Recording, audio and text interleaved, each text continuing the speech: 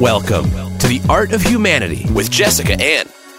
Listen for fresh perspectives with artists, leaders, authors, and entrepreneurs. Explore creativity and consciousness.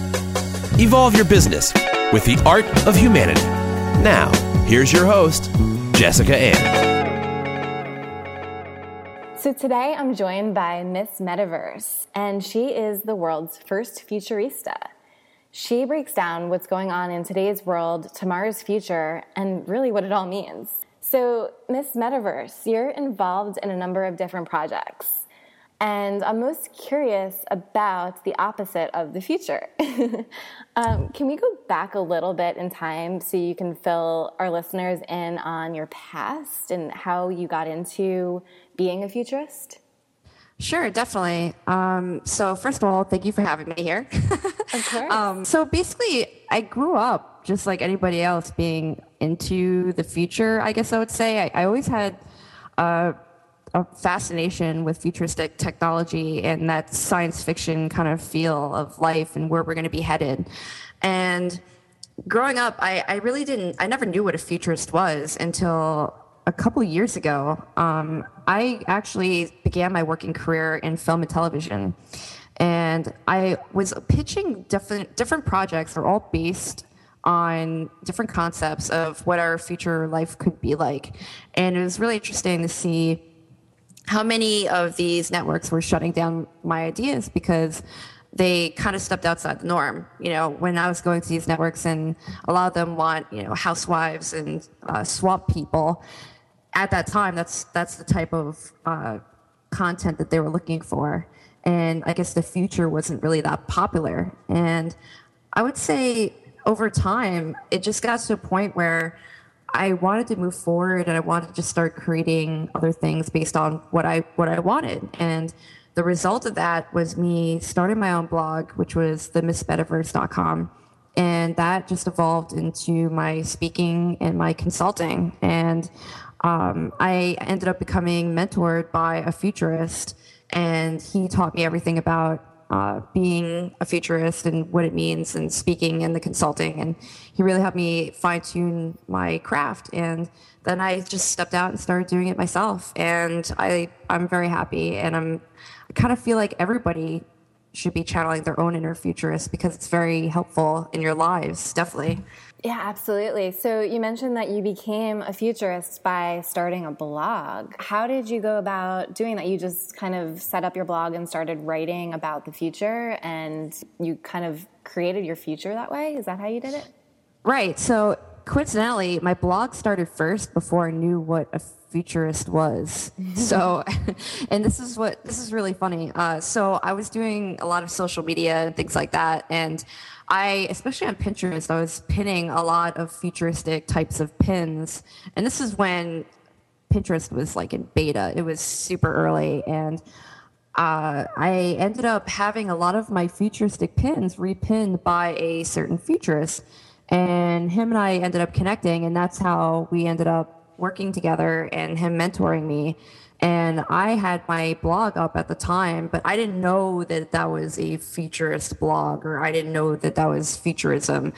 I just ended up finding that out once I connected with him, and he introduced me to what I felt like was the others. And then I was like, oh, there are other people like me out there. All right, there's a title for it. Awesome. And I'm sure it's gotten so much more, it's starting to evolve so much more in our present day life. Do you find that futurism is more and more talked about in the present culture?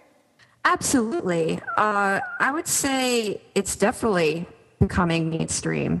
And what's really weird about futurism in itself is that when I met the others, as I would call them, I was really excited. I mean, to meet other futurists, I was blown away. I'm like, wow, great. There's a whole professional world dedicated to futurism, and these people must be just like me. But although that we have the same interests and we do the same things and we work in the same area, I would say that the personalities are definitely way different. And I think it's a generational difference. And I say this a lot. I feel that millennial futurists are vastly different than those futurists who are digital immigrants because they grew up in a time without the internet. And I think that just in general, there's sort of a more of an academic elitist approach to futurism, whereas the millennials and younger generations who are more passionate about it in a different way, I would say. It's two different approaches. And I think that millennials are more inviting to the public to become futurists and into futurism. And I think that the older generations are very much holding on to the past and being like, no, there's a certain way to be a professional futurist, and we have certain formulas and we go by the book, and this is how it's done. And that's very much changing. And to answer your question, yes, absolutely. It's hitting our pop culture now. Kanye West, I believe it was 2 weeks ago, he said on an interview, he said, I'm such a futurist that I have to slow down and talk in the present. Leave it to Kanye. Right. So, I mean, for Kanye West, I know it seems, all right, yeah, it's Kanye, but it's huge. It's Kanye West calling himself a futurist. That means a lot. It actually does. Whether we love him or hate him or whatever, I mean, it definitely is symbolic of our times. So it seems like we're always kind of looking to the future. We're constantly moving into new realms of technology, science, medicine, and the universe. And it seems like it's almost impossible trying to keep up with all this information in our modern day living. Do you think that modern day life and our pursuit of like dehumanizing technologies like artificial intelligence, does this pose a threat to our ability to be a spiritual human being? I think that what we're seeing right now is a convergence of technology and these scary concepts like advanced artificial intelligence, as well as spirituality. And I think a good example of this would be the 2045 initiative, which is an organization that I've spoken about quite frequently on other podcasts. And the 2045 initiative is an organization that was founded by Russian billionaire Dmitry Itskov. And his goal is to essentially unite all these researchers and scientists from around the world to work on creating human avatars that eventually will be able to upload our consciousness into these synthetic avatars. Like the movie Avatar, we'll be able to actually upload our consciousness into these synthetic bodies. And eventually, by 2045, the year, the end goal is to potentially have consciousness inside a network, almost like humanity will evolve and we won't even need bodies anymore because we could exist solely in this, I guess, metaverse, like the universe of the internet. And it's such an out there concept. It really sounds like a tall order, but there are people really working on this right now. And the way they have it broken down is that by, say, it's every 10 years, they plan to have a new version of their avatar. So Avatar A might be between 2025 and 2035, I believe. Mm-hmm. And that's one step, which I think is when you're able to operate a mechanical body or synthetic body using your mind. And then that evolves into being able to actually put your brain or your consciousness into another avatar, and that end goal being actually just consciousness in this holographic, I guess, being a holographic civilization in a way. So it just sounds very exciting. It's very, very interesting. Now, what I thought was most interesting, talking about spirituality, is that the Dalai Lama is actually a supporter of the 2045 initiative. So to me, I wonder, how is spirituality going to converge with this artificial intelligence, and also where we're evolving? How are we going to evolve alongside spirituality? And there is very much, I've been seeing a lot of existential type of content going hand in hand with futurism. I think the two work very well hand in hand, because think about it, if we're going to be evolving, and we're going to be evolving into being just pure consciousness, what are we? Are we consciousness? Are we our bodies? What's going to happen when we transcend our bodies? Are we still spiritual? What is our spirit or our soul? Where does our soul exist in? So I think these are things that we're looking towards answering. And that's why I very much like holographic universe theory. I kind of feel like that very much coincides with spirituality and the nature of our existence. One of the things that I think about is this movie, Her. Have you seen it? Yes, I have. Okay. I don't want to give too much of the movie away, but I get chills when I think about this movie because we're really not that far away. How will our integration with artificial intelligence develop, and how will this affect humanity? I think the issue with her was that Joaquin Phoenix's character, Theodore Twombly, ended up falling in love with AI. And the thing is that how will AI end up affecting our lives? We're going to be relying on AI in a lot of different ways. And I think that it's going to be what we're becoming is we're becoming more like machines, and machines are becoming more like us. So there is that fine line between, can we fall in love with machines? Can machines fall in love with us? And it is something very interesting to think about. I think there is going to be that middle point where we become more like machines and they become more like us, and the two become one in hand with the other.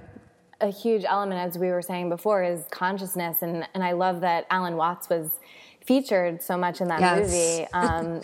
He says, one of my favorite quotes, I have so many favorite quotes by him, but he said once, "No valid plans for the future can be made by those who have no capacity for living now." Is it because we're advancing and evolving so rapidly in a technological sense that the other extreme of that is to really connect with our true selves and to be in more of our human bodies?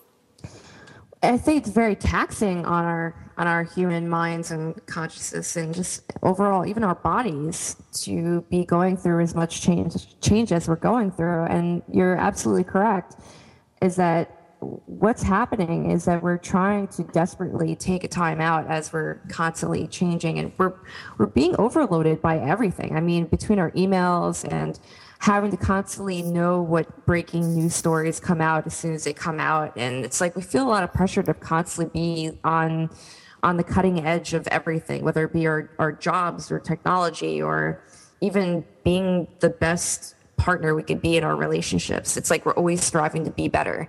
And that it's funny because a lot of new technologies, especially wearable technology that I'm seeing coming out, does actually have to do with meditation. And there's a lot of wearable technology that I've been seeing that's helping people meditate. And I think especially for scientific-minded people, that type of, perhaps a type A type of personality, someone that has a harder time tapping into that present being and being in that meditative state. Some people actually need technology to get them into that meditative state. And I think it's good that we're coming out with this type of technology. And it's good because people are actually finding ways to more accurately read our brain waves and be able to tell what is our consciousness, what is our meditative state, what does it mean, how do we kind of take a time out and kind of relax and even learn how to breathe better. So it's definitely good. Yeah, I find it so fascinating that we're really only at the beginning phase of fully understanding how much meditation really plays a role in our consciousness. What are some of the big apps that you love using and that you really can predict that are going to help our humanity evolve in the most mindful way? That's really hard to say. I mean, apps are always evolving and there's always new things coming out. But what I have seen is there's an EEG headset that's used for meditation, which is really interesting because when you wear the headset, it actually reads, it's called, I think this is it, the Emotive Insight. And yes, Emotive Insight. And it's this headpiece that you wear, and it reads your EEG brainwave in real time. And it actually, the program, I think it connects with an app, and the app will create different type of like audio visual type of experiences to help you. And it'll actually, as it's showing this to you, it'll keep on measuring your brainwaves and will keep on, I guess, evolving until you get into that desirable meditative type of space. So, and it's only going to get better. Right now we have these apps and they're all pretty new, and it's still evolving, and EEG headsets like this are still evolving. It's all new. I mean, I think the Motive Kickstarter was, I think it was in 2013, so it's not too long ago. I think it still has some ways to go, and in the next another 5 years, it's going to get so much better. And I definitely think that it's going to be needing that instant gratification, and that's with everything. We have instant gratification for everything around us, and I think the same is going to go for consciousness and being connected to one another. And I think that the technologies that are going to come out are going to be just unbelievable. I mean, I've read before a long time ago that a lot of experts predict that the drugs of the future are going to be computers. And I believe Terence McKenna said that himself. So I definitely think that drugs of the future are going to be computers, because they're going to instantly be able to put us into these altered states of consciousness.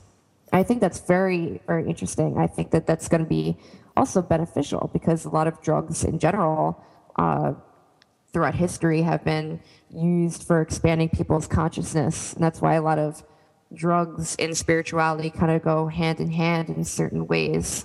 So it's going to be interesting to see how that evolves in the future. Come on. Let's talk about sex, baby. Let's talk about you. I know you were recently featured in Reason magazine. You described sex, love, and robots. I'm curious to hear your perspective on how sex robots are poised to affect humanity in the future. I think sex robots are definitely going to affect the way that our relationships are in the future. There's a lot of robosexual people out there now that are just waiting for the day that they can finally be with a robotic companion. And what's interesting is that there's different forces at hand when it comes to the idea of sex robots. Some of them would be just having that partner that can't say no to you. And the interesting thing is being able to program your ideal partner. And just like the movie Her, right? Mm-hmm. Theodore's AI companion Samantha was created out of nothingness, all based off 5 questions, I think. What is the relationship with your mother? And then there's another couple of questions, but those few questions were enough to generate an AI that was sophisticated enough to actually make Theodore fall in love with her.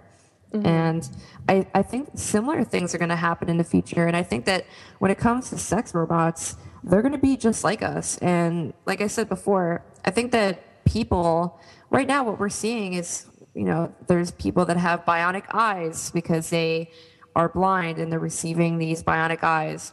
And there's also people with other disabilities that are receiving different kinds of bionics and extensions of themselves that are mechanical, and people are becoming cyborgs. And I think that over time, we will be more like robots. And I think that there's a desire for some people out there to specifically be with robots because they feel that they could basically be more of themselves or explore more of their desires with robots that they can't do with other people. And I think that that's something that I think that people want to be able to live out certain things in their lives. I think that robots will be able to allow people to do that. Do you think that it's because robots don't have judgment against our desires? Or I'm just trying to get to the root of why the human fascination with wanting a robot companion. It's just with any kind of companion that you want. The thing is, when we think about sex robots, we think of some big walking inflatable doll basically that comes in, is going to have sex with all these guys, and that will be the end of the world. But it's totally not it. I mean, sure, yeah, when sex robots first come out, they're probably going to look like walking bimbos, and they'll probably be a little bit like that. But I think it's going to evolve as time goes on. Just like we're evolving and we're becoming more like machines, and we're actually evolving ourselves. I think that the movie Interstellar was pretty clever because there's a robot in that movie called TARS. Mm-hmm. And the robot in that movie, TARS, was actually programmed to lie a little bit. And when I think about robots in the future, not everybody's going to want a companion, just like in real life. We don't all want a companion that's going to be able to just say yes to everything. We're going to probably program to our specifications to what we want. And that could be, maybe we want someone that lies to us a little bit. Maybe we want someone that challenges us intellectually. Maybe we want someone who we can have a little bit more control over. I think it's all personal preferences. I think that with robotics, we're going to be able to explore our preferences more. And I think that robots are going to become like people. I think eventually they're going to also have their own rights. And I think that they're going to become very much like ourselves. And it will evolve over time a lot. And it's hard to say, by 2050 or 2100 how it's going to be and what our lives will be like with these robots, or will we all just be consciousness in a big holographic machine? That's to be determined. Do you think that we'll all just be consciousness in a big holograph? I mean, can you answer that question? Can you kind of predict and see that if that's really the way that we're going to be evolving? I think in a way we already are. Wow. Because right now it's kind of interesting that a lot of scientists, I don't know why now. Back in the 80s, I think it was the 80s when Michael Talbot was talking about the idea of a holographic universe. Yep. Mm-hmm. And I'm sure it goes back even before then. But it just seems like the last couple of years, scientists have really been working hard at cracking the code of whether or not we actually do live in a holographic universe. Now, I always say that 99.99999, it's like 99 with 0.999 12 times over percent of all atoms are empty space. So just think about that. We're walking empty space. Everything in our tangible reality is mostly made of empty space. So doesn't that kind of make sense that if everything's almost empty space and we're essentially living in a hologram already? That's a really crazy thought. I very much am very excited about the fact that scientists are finally really working towards proving it once and for all. Because I feel like if the scientists have some kind of way of actually having hard science to bring it to the other people that maybe are a little bit more closed-minded and need that scientific fact in order to say, okay, now I understand it. Because there's a lot of people, there's nothing wrong with needing actual scientific facts to believe something. And there's a lot of people out there like that. Did you see there was this recent article that came out about the Harvard scientist who lost his consciousness completely? His brain wasn't working and he pretty much died, and he came back and said that he experienced this other dimension, and he pretty much just says that this other universe out there is just made of divine love. Do you think that it's almost like a feeling when we get to this altered consciousness? Yeah, I definitely do believe that because I've experienced that myself. I've had out-of-body experiences. I know it's like, all right, now she's lost me, but I want to know about this. Tell me. I have. I wrote about it. I think I might have written about it on realitysandwich.com, and this was some time ago. And I had an experience. I think it was around 2007. Which was a very auspicious time, I just think, in history, just for everybody. It was right before the economy crashed and everything, and it was just a very interesting time, I feel. And I was meditating, and all of a sudden, I was very much into a spiritual space, and I think that we definitely do attract certain experiences in our lives based off what space we're in, mentally and physically. Mm-hmm. And I was meditating, and I started sensing and feeling this green energy streaming out of my hands. And then I felt like I was connected to nature, and the trees and everything, but it was very hard to describe, but I just felt that and I saw it, and I was never experienced anything like that before in my life. And then suddenly, as soon as that happened, it was I felt like the movie Avatar, honestly. I felt like I connected with nature, and then boom, it just blacked out. My consciousness completely blacked out. And all of a sudden, it was I started downloading in my mind. It was the true history of everything, but sped up, speeding through time. And then all of a sudden, at the end of it all, I heard this androgynous voice in my right ear whisper 5 years. And I saw myself in New York City, and I was thinking I should have been in California, and then that was the end. Didn't make any sense, totally trippy, so surreal. I mean, I've never, ever had something, and I never had anything like that ever happen to me again. And after that, I just ended up completing a 4-year-long journal. And I randomly was in a bookstore, and I think it was in the mall, actually. Walking through the mall, and all of a sudden, like, you know what, I'm going to go get a new journal. So, and this is right after I got back from this trip where I ended up meditating and experienced this. So I walk to the bookstore, and I'm looking for a journal, and I see one, and I bend down, I pick it up, and behind it are 2 completely out-of-place books. And one was 2012 Return to Quetzalcoatl by Daniel Pinchbeck. And the other one was like Zechariah Sitchin's book, Armageddon and the Return. Mm-hmm. Now, I've never heard of any of this. I had no idea at all. I mean, this is all just totally happening to me. And I ended up reading his book, Daniel Pinchbeck's book, and I ended up connecting with him.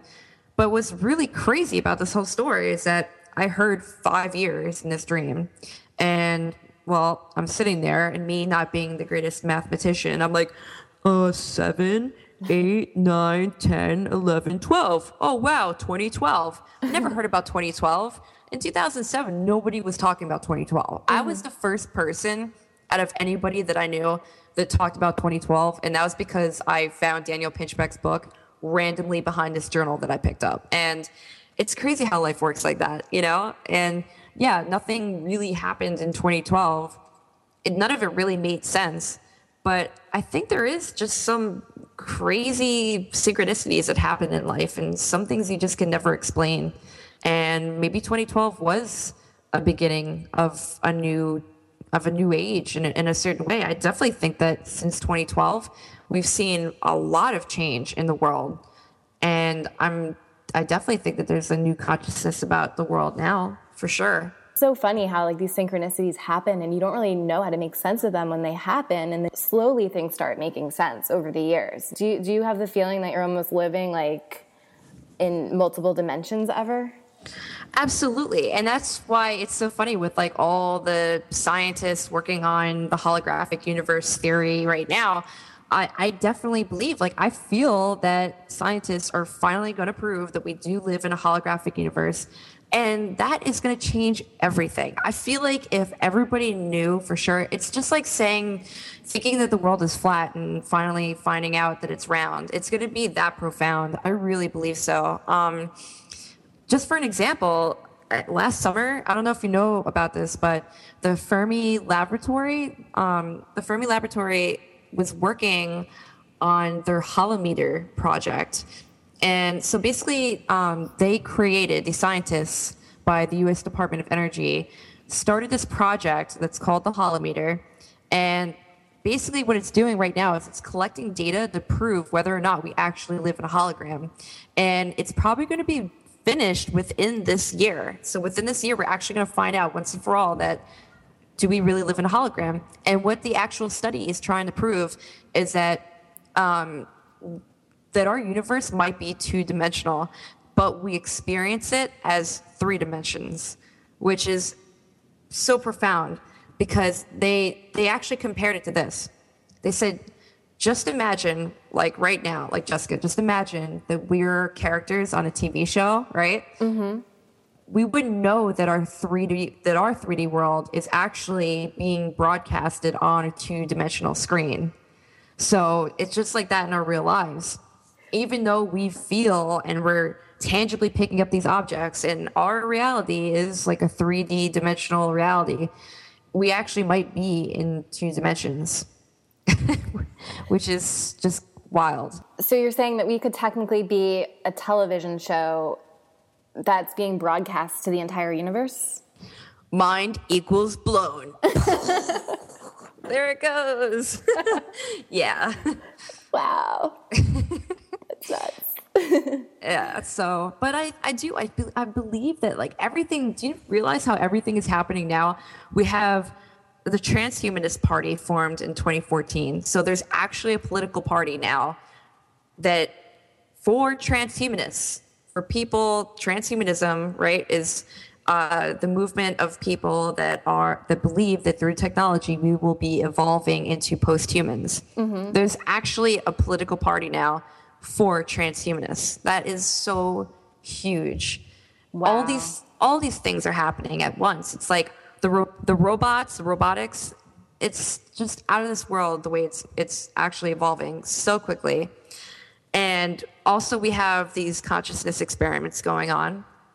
And I even just going to the movies the other day, I saw Chappie, that movie that just came out. It was directed by Neil Blomkamp, the same guy who did District 9 and Elysium. Oh, I love District 9. Yeah. Oh, you are going to love Chappie. I'll have to check it out. I will not give it away. If you did watch it and you're into consciousness and everything, I'm sure that you loved it. I mean, there's just so many elements to the movie that was so relatable. And I feel like whereas Transcendence and Lucy kind of missed the mark and kind of left us feeling like crap. Totally.